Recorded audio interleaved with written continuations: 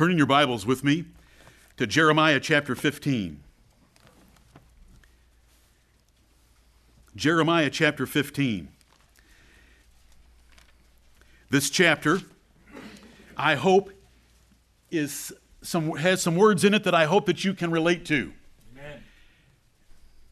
I can relate to them. This is the prophet Jeremiah, troubled by his role in a wicked nation. He is troubled that he's not sure if the Lord's going to take care of him because the judgment coming is so severe. He is troubled because no one listens to him and they're all persecuting him. And so don't disrespect Jeremiah in the verses I'm about to read. And if you read the verses around these three, you'll find out that he sounds like he's whining a little bit, but his job was terrible. Right. I wish I could read the whole chapter to you, but I'm just going to read 3 verses.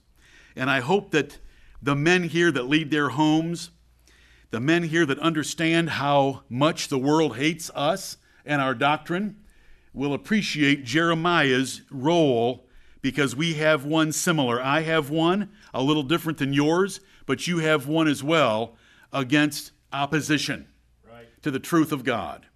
Jeremiah 15 and verse 15. O Lord, thou knowest. Remember me and visit me and revenge me of my persecutors. Take me not away in thy long suffering. Know that for thy sake I have suffered rebuke. Thy words were found, and I did eat them. And thy word was unto me the joy and rejoicing of mine heart. For I am called by thy name, O Lord God of hosts. I sat not in the assembly of the mockers, nor rejoiced. I sat alone because of thy hand, for thou hast filled me with indignation. Amen and amen. Very quickly, verse 15. Lord, you know my situation. Remember the predicament that I'm in. Visit me and revenge me of persecutors that stand against me for the stand I take because of your word. Don't take me away. Show your long suffering toward me. Know that for thy sake I have suffered rebuke.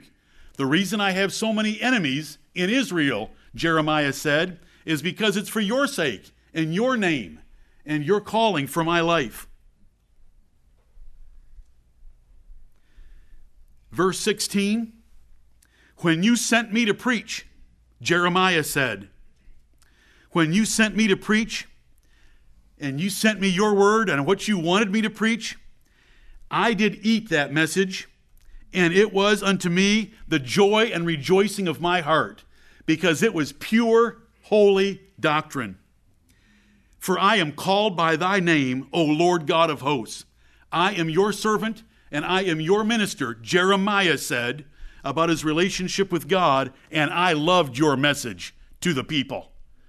Though it was hard, and though it was of condemnation, and of Nebuchadnezzar coming to utterly destroy the nation and take a small remnant captive to Babylon, it was the joy and rejoicing of my heart. The nation deserved it, and thou art holy, and you are my God. Amen. Verse 17, I sat not in the assembly of the mockers. Lord, when you look at me, remember that I never sat with scorners. I never sat with skeptics. I never honored them with my presence. Nor did I rejoice, nor did I enjoy the ordinary novelties and amusement of life. But I was sober and committed and convicted by your word. I did not take it lightly what was happening in Jerusalem and to all Judah. I sat alone because of thy hand. I lost my friends, I lost my popularity, I lost my reputation, Jeremiah said, because of your hand upon me. And the message that you gave me, I did not go back from it. For thou hast filled me with indignation. You have made me indignant against the sins of this nation, and I have preached that indignation. because they are corrupting your house and your worship. And so, in these words, we have Jeremiah standing alone in the midst of a crooked and perverse generation. And guess where we live today? In the midst of a crooked and perverse generation. We live in the middle of compromising Christians and churches on every side, but we are not going to go with them.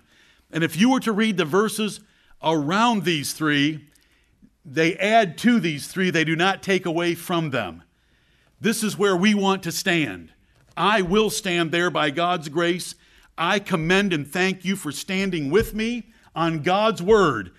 I commend and thank everyone in here who finds the word of God to be the joy and rejoicing of your heart, even when it is the most negative message possible.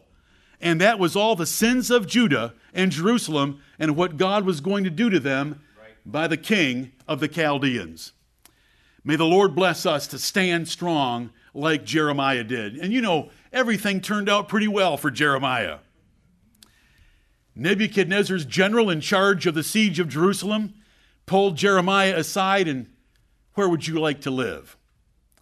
What farm do you want to take over? Where would you like to be, and what blessings can we give you? The Lord took care of Jeremiah, even though at times, like here in this chapter, Jeremiah thought the Lord had deserted him. The Lord will not desert you. We're going to learn that in Isaiah 41 today. I am with thee.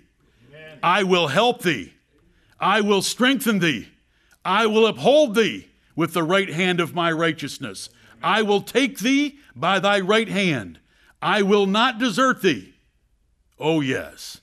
The Lord is with us when we are with him, and he is not with those who set themselves against him. Amen.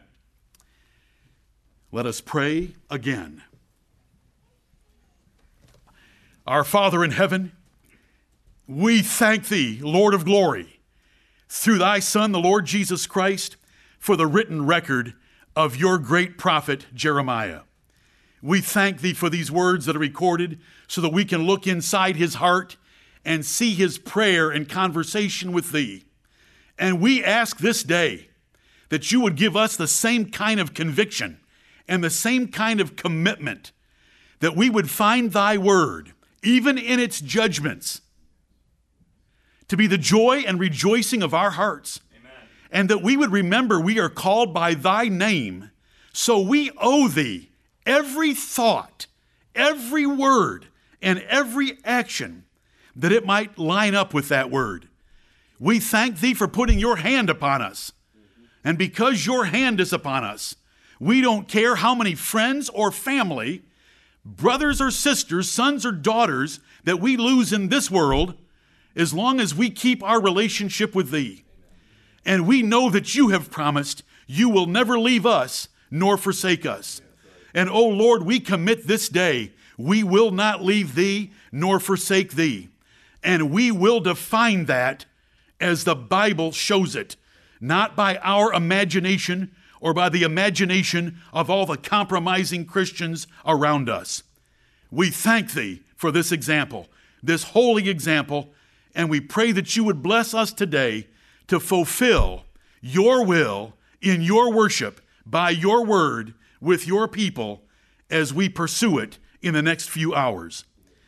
We thank thee for the forgiveness of sins, and we confess our sins and our sinfulness and ask you to cleanse us from all unrighteousness and purify this congregation even further to your great glory and honor and to the pleasure and delight of your soul. Let it be said in heaven that you delight in the Church of Greenville, and will thank thee and praise thee, knowing that it is all by thy grace. For it's in the name of the Lord Jesus Christ we pray, asking for the power of Pentecost to assist us this day, and amen.